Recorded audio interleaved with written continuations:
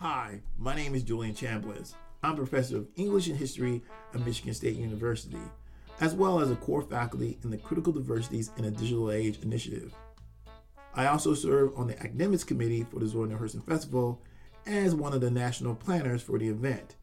I will be your host for this episode of Every Tongue's Got to Confess.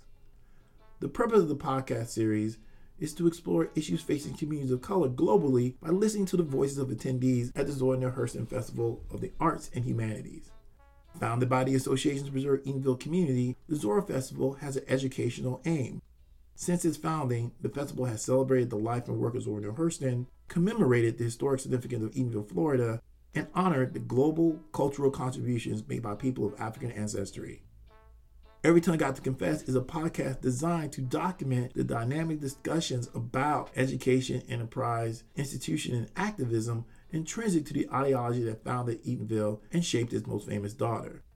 This production is a joint project among the Association to Preserve Eatonville Community, Rollins College's Africa and African American Studies program, and the Department of History at the University of Central Florida.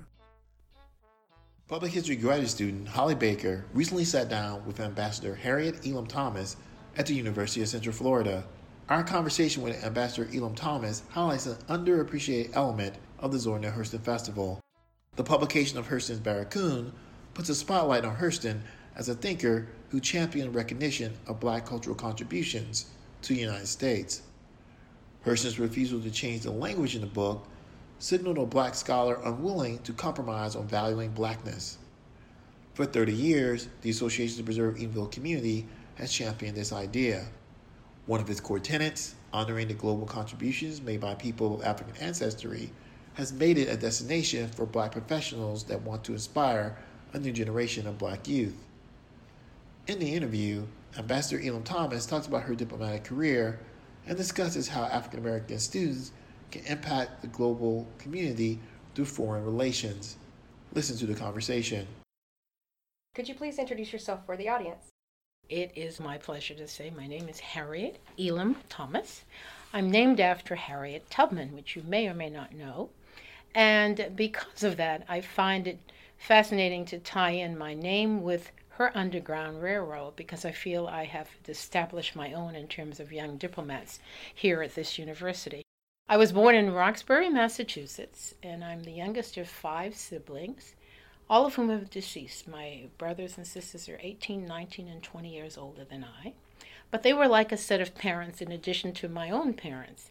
And it was thanks to them that I was able to have the kinds of education that I wanted, that was needed actually, more so than what I wanted, because as a youngster I had no clue what I wanted.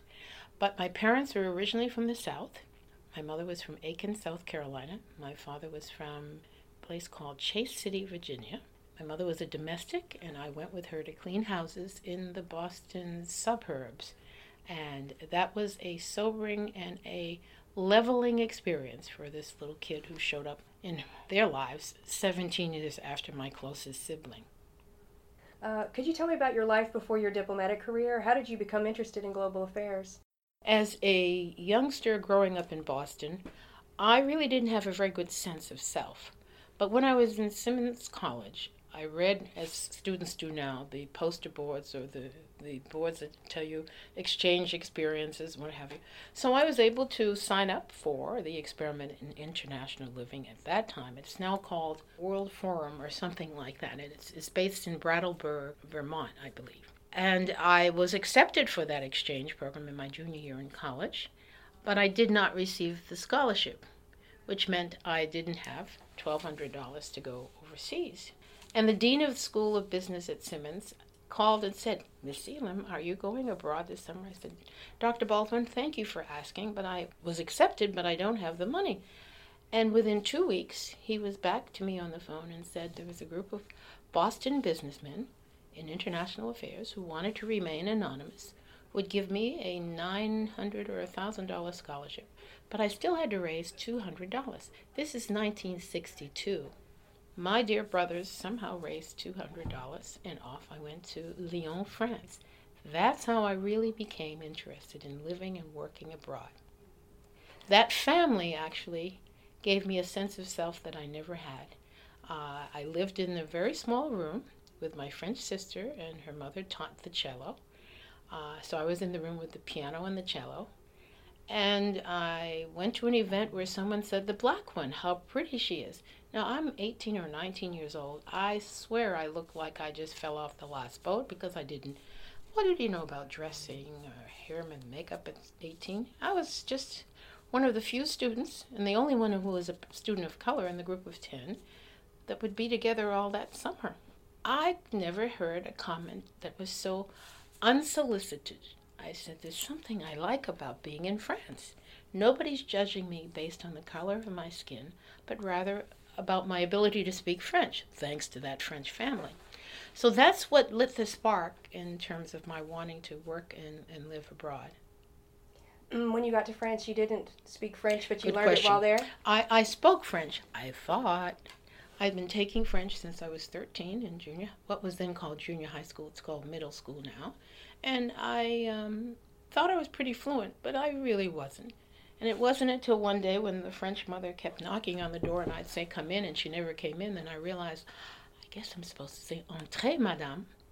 And that was the beginning of a wonderful relationship, because the French mother had much more patience with me teaching me French, grammatically correct French, than my French sister, with whom I've kept a relationship for 54 years. That's wonderful. She's still alive. I've been to see her, and she's come to see me in Istanbul, Turkey, with her mother, who is 81.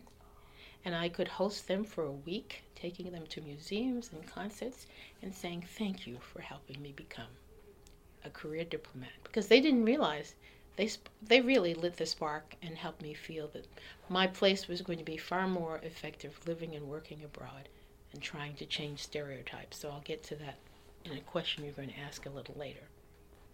Could you tell me about your life in the U.S. Foreign Service? I began as a secretary.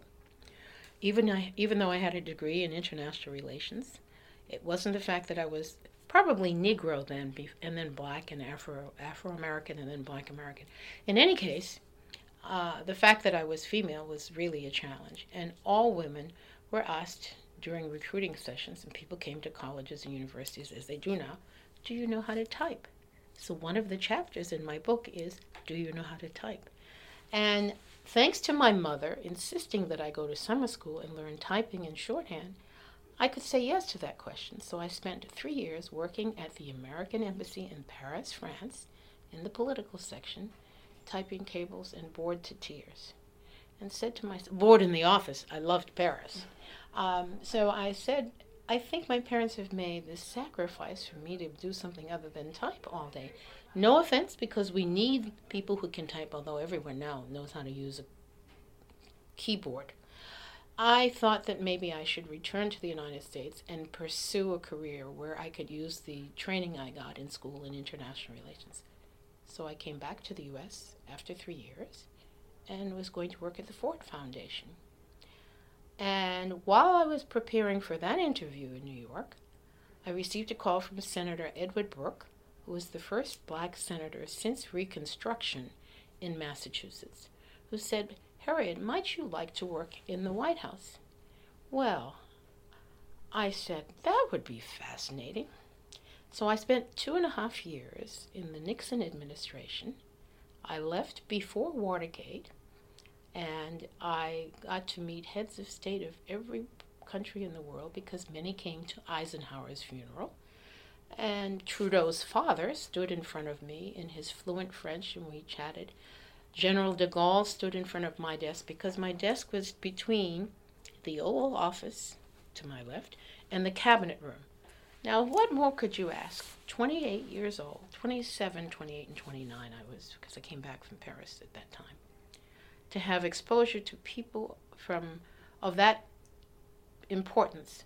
But I also was there with Haldeman, Ehrlichman, and all the ones who went to jail with Watergate, Kissinger, etc. And I learned that no one should ever intimidate you. They were all human beings. And I learned also to have a sense of self at a very early age that was really needed. But it helped me not to be intimidated by anyone else I've met.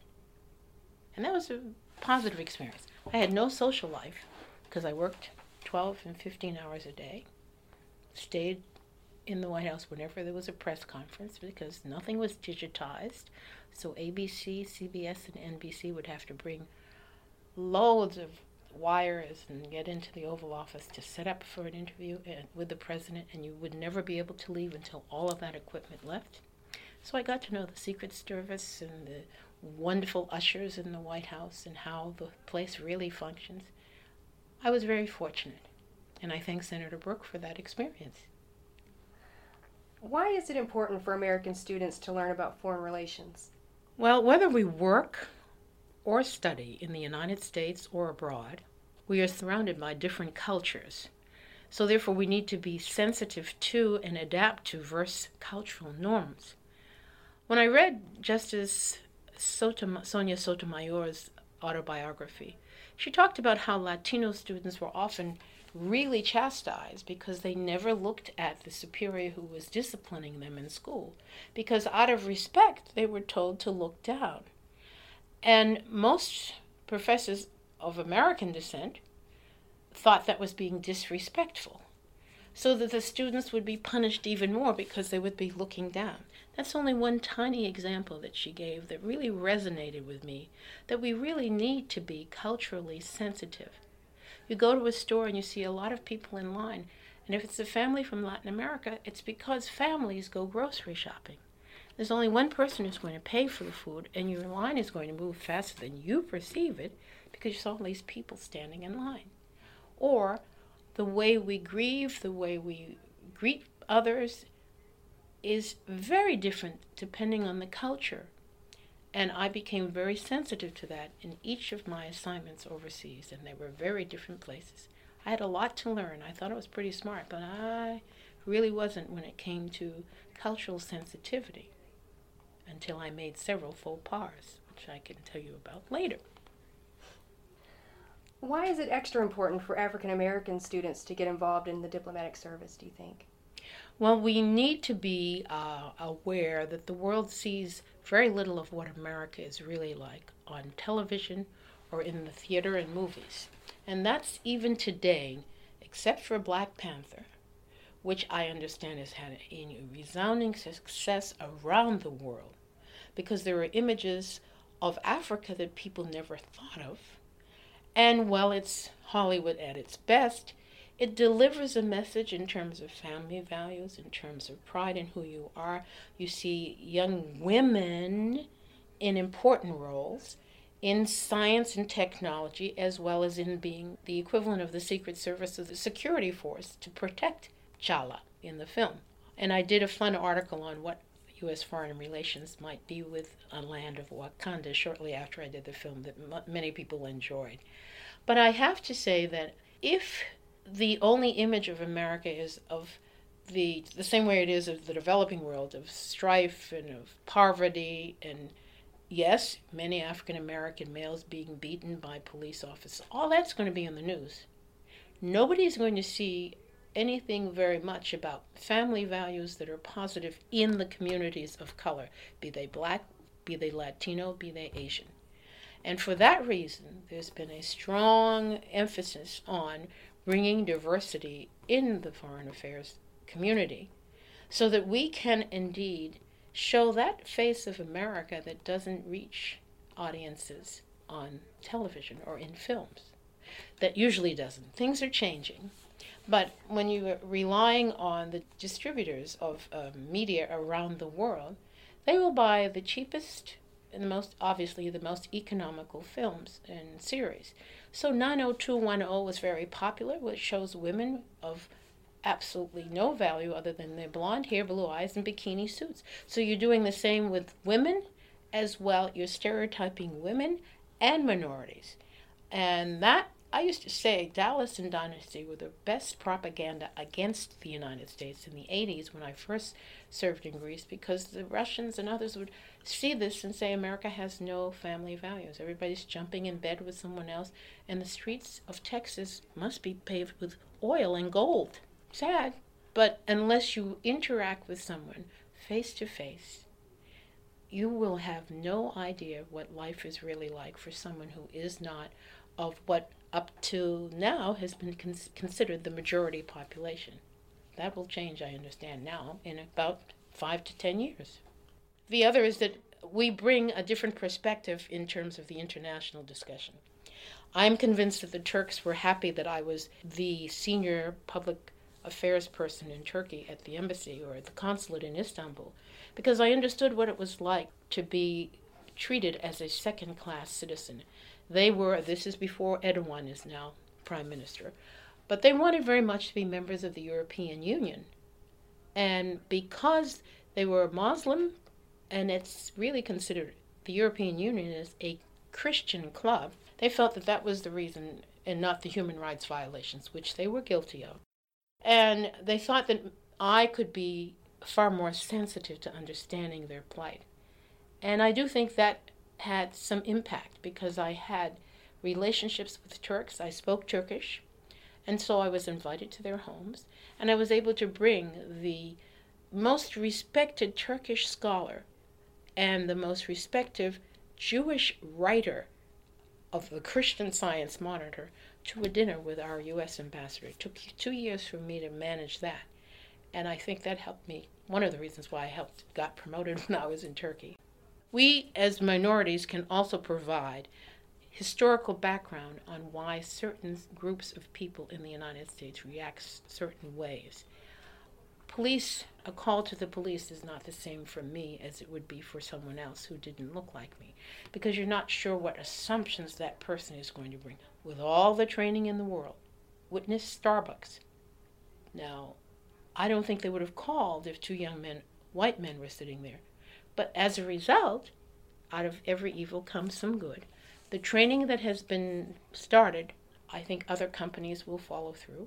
And I hope we don't have similar experiences. But that's why it's important for young people of color to consider a career in foreign affairs. Could you tell me about your memoir, Diversifying Diplomacy? What's it about? Well, first, the full title is Diversifying Diplomacy, My Journey from Roxbury to Dakar. No offense. Everyone does. This is the shorthand. But it's important to say Roxbury to Dakar as opposed to Boston. Even though Boston is the larger city, Roxbury was then the black enclave in Boston. And I grew up in Roxbury. And the book is actually a personal reflection on someone who came from humble beginnings. And yes, I know we hear that phrase very often. Everybody came from humble beginnings. I didn't have to survive the horrendous challenges which exist in today's society because gun violence wasn't present. There were, however, always subtle discriminatory actions that all of us who grew up in the civil rights era experienced. I can honestly say that I used those life experiences as lessons to never let other people define who I was. I also can tell you that I describe my 15 years of being at this university at the end of the book. And as I said in my farewell call to Dr. Hitt about 10 days ago, I had no intention to remain in Florida. This is a state that is below the Mason-Dixon line. But thanks to the welcoming environment of UCF's Office of Global Perspectives and the vision of John Bercia, I found a perfect setting to share my knowledge and inspire young students who might want to become career diplomats. I'm happy to say that there have been 6 or 7. Some are still in graduate school, having received Pickering and Rangel fellowships. And this portion, as I said, is included in the very last part of my book. I encourage my students never to allow others to define who they are. For as Peggy Millen, who is one of the philosopher writers I like, often says, we never touch people so lightly that we do not leave a trace. Could you tell me about your involvement with the Zora Neale Hurston Festival of the Arts and Humanities, and how does it align with your goals and passions? My dear late sister-in-law, Barbara Clark Elam, was a librarian in the city of Boston. And while her specialization was children's literature, she introduced me to Zora's work many years ago. In fact, she and my brother, Judge Harriet Elam, attended one of the earliest Zora festivals and wrote to me about it when I was living abroad. Both of them are deceased now. And then when I saw a postal stamp when I was serving in Turkey in 1992, and I'm sure my sister-in-law probably sent me a letter with a Zora stamp on it, because she wrote all the time. I became even more curious, and fortunately, when I moved to Orlando, I attended the festival and was truly inspired. And as you may know, after the initial exposure to the festival, I served for 2 or 3 years on the planning board of the Zora Festival and had the great pleasure of listening to the historical perspective of Zora from the wonderful Dr. Richard Long of Emory University in Atlanta. I so enjoyed hearing him share his wisdom in meetings, and I can tell you his presence is sorely missed. But I'm even more delighted now that the festival has a genuine global focus, for we now know scholars from around the world are fascinated with Zora's work. There was a significant interest on the part of the Japanese academics in Zora. What this tells us that culture and literature have a universal impact. And we're very fortunate to have someone here right in Eatonville in the person of N.Y. Natiri, who discovered the wealth of Zora's life and work as she was a librarian and shared it with the world for almost 30 years. We shall be forever in N.Y. Natiri's stead. Definitely. Well, is there anything you would like to add before our interview concludes? Delighted to know that there is a podcast that will cover this subject and that there's genuine interest in the history of literature and the arts, not just at this university, but around the world.